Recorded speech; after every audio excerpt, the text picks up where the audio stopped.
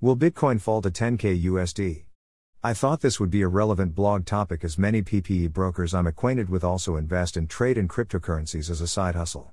While many Bitcoin and cryptocurrency investors have generally been hopeful, due to the very long consolidation we are in after this year's crash, and dire drought for a positive breakout indication, for some, the FUD, fear, uncertainty and doubt, is starting to set in. More specifically, there has been a lot of FUD about a head and shoulders pattern and also the death cross of the 200 mA, moving average, line. Yesterday I met up with a low-profile crypto whale whom I've known for some years, who has been accumulating and mining BTC since early days when online gamers exchanged Bitcoin for in-game items, and I asked him his thoughts on this matter. His thoughts were interesting. Picture, the head and shoulders pattern identified on the BTCUSD chart, which, should this materialize, hints at a support around 9,500 to 10,000. Source, investing.com. Article can be found here. What's different between the crypto market crash of 2021 versus previous market crashes of 2020, 2017, 2013? A well-read person who's constantly updated with market affairs, this crypto whale pointed out that the Bitcoin crash of 2021 is very much unlike previous crypto market crashes.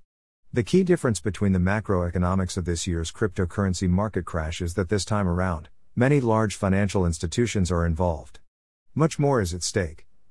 Therefore, like other markets that the institutional investors are involved in, expect more market making to happen. We've already seen that, haven't we? Picture, Forbes.com article snippet on increases of institutional participation in cryptocurrency.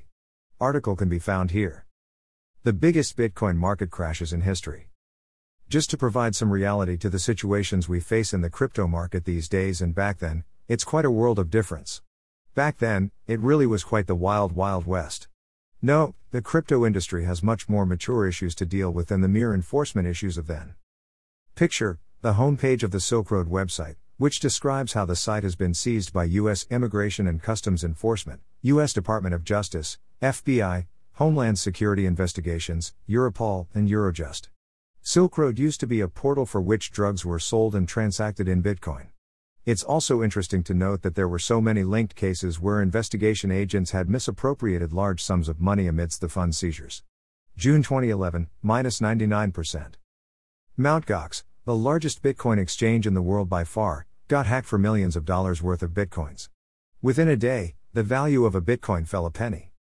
August 2012, minus 56%. The crash was linked to the arrest and imprisonment of a fraudster that had misappropriated 700,000 Bitcoins via a modern-day Ponzi scheme. April 2013, minus 83%. Mt. Gox got hacked again and was forced into a shutdown. Silk Road also got shut down. Silk Road was a platform where drug and human trafficking took place in the denomination of Bitcoin. These sent prices from nearly $260 to $50. December 2013, minus 50%. China banned Bitcoin. It's kinda ironic how Chinese investors remain as some of the world's biggest BTC holders. December 2017 December 2018, minus 84%. BTC peaked near US $20,000, but due to hacks on Korean exchanges, fear set in and the bubble burst, falling down to about US $6,000. March 2020, minus 50%. COVID-19. Due to stock markets around the world getting badly hit, many crypto holders probably had to divest their crypto to cover their other bad positions. Price fell from above $10,000 in February to below $4,000 in March. May 2021, minus 53%. The enormous Bitcoin bull run, as we all know, came to an end when the huge twat/turd/douchebag called Elon Musk recalled his words on accepting Bitcoin payments at Tesla due to environmental concerns. This was then followed up by the usual rehashed FUD from China about their useless Bitcoin ban, and their continued crackdown efforts on mining activities in China. Picture, Forbes article with the headline saying that El Salvador will be the first nation to make Bitcoin a legal tender. In the process, every adult will be gifted with $30 in Bitcoin. Full article can be found here. What does institutional investment in cryptocurrency markets in 2021 mean for the NEAR future of Bitcoin? Most people do not doubt that the price of Bitcoin will hit US $100,000, or even US $300,000 in the next 12 months. However, many investors are worried if it will fall from current levels of around US $30,000 to US $10,000. This crypto whale I spoke to, had the following ideas. Greater than if the financial institutions are involved with cryptocurrencies with a total in the billions, which is not at all easy to transfer between exchanges and to liquidate, the delays alone in such activities create price supports. Greater than, but think about this. If their corporate and client portfolios are so deep into cryptocurrency, do you think they will let BTC fall? Look at all the recent bounces between 30K and 35K. Greater than market making. Just a 5K or 10K movement, happening again and again, is already enough for these institutions to make money in the short term. Greater than anonymous crypto whale. Bitcoin keeps dropping. What if Bitcoin really falls to $10,000? And here's another insight. Greater than in the very unlikely incident that BTC does fall to $15,000 or $10,000, it would be a very good price to buy in. $10,000 will be the new 3K, and you will never see this price in a very long time, and it will pump back up into a full-scale bull run almost instantaneously. FYI, during the previous crashes, I never sold a single Bitcoin. If you don't sell, you can't lose. Greater than anonymous crypto whale. I'm not sure about you, but these were very reassuring feedbacks for me that I thought I'd share with you. Better ways to hold Bitcoin. If you are also holding on to Bitcoin, or any cryptocurrency for that matter, I think that a better prospect is to do yield farming. Yield farming is essentially providing liquidity for decentralized exchanges to operate, and getting a percentage reward, in the proportional amount to your participation in return. It is kind of like being a small-time money changer. You may have heard of the term proof of stake before. This is where it comes into use.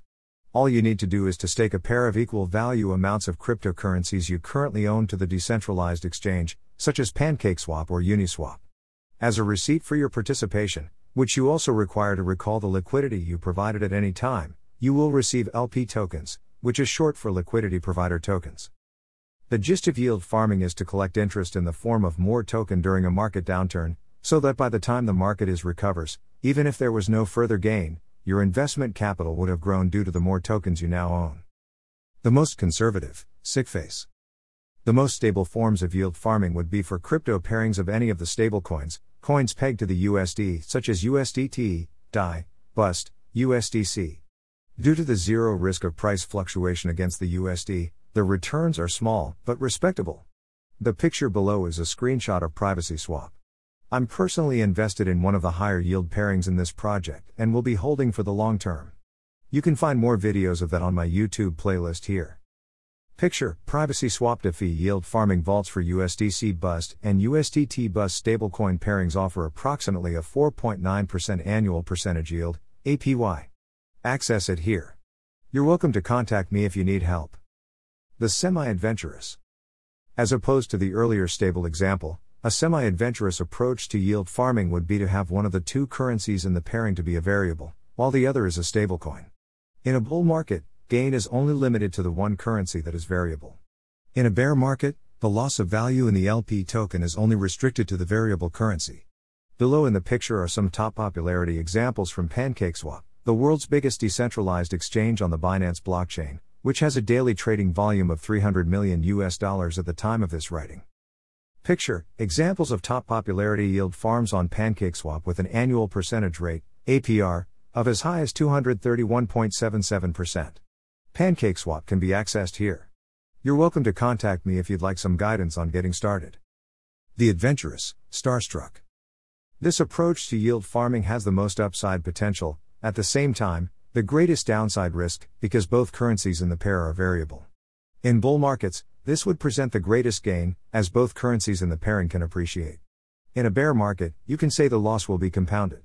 Below is one of the higher yield but higher risk pairings that I'm also invested in on Robinhood Swap. I also recently did a detailed guide on yield farming on this platform. You can watch that video here. Picture, screenshot from Robinhood Swap. The official APR is 462%, but based on compounding once daily, you can even achieve an annual percentage yield of 9,947.6%. Watch my detailed YouTube guide here. Best way to invest in higher risk DeFi yield farming pairings while minimizing risk. As you now understand from the previous section, yield farming pairs which are double variable have the greatest upside potential, but also the greatest risk. The very obvious way to mitigate your risk and maximize your upside potential is to enter during market bottoms. This current time, for instance, is a market bottom and is therefore a best time to enter. We'll just leave it as that for this post, without getting far too technical. If any of you reading this is interested in DeFi yield farming, or even creating a coin or even blockchain for an existing online or offline business of yours, you're welcome to write me at the contact page.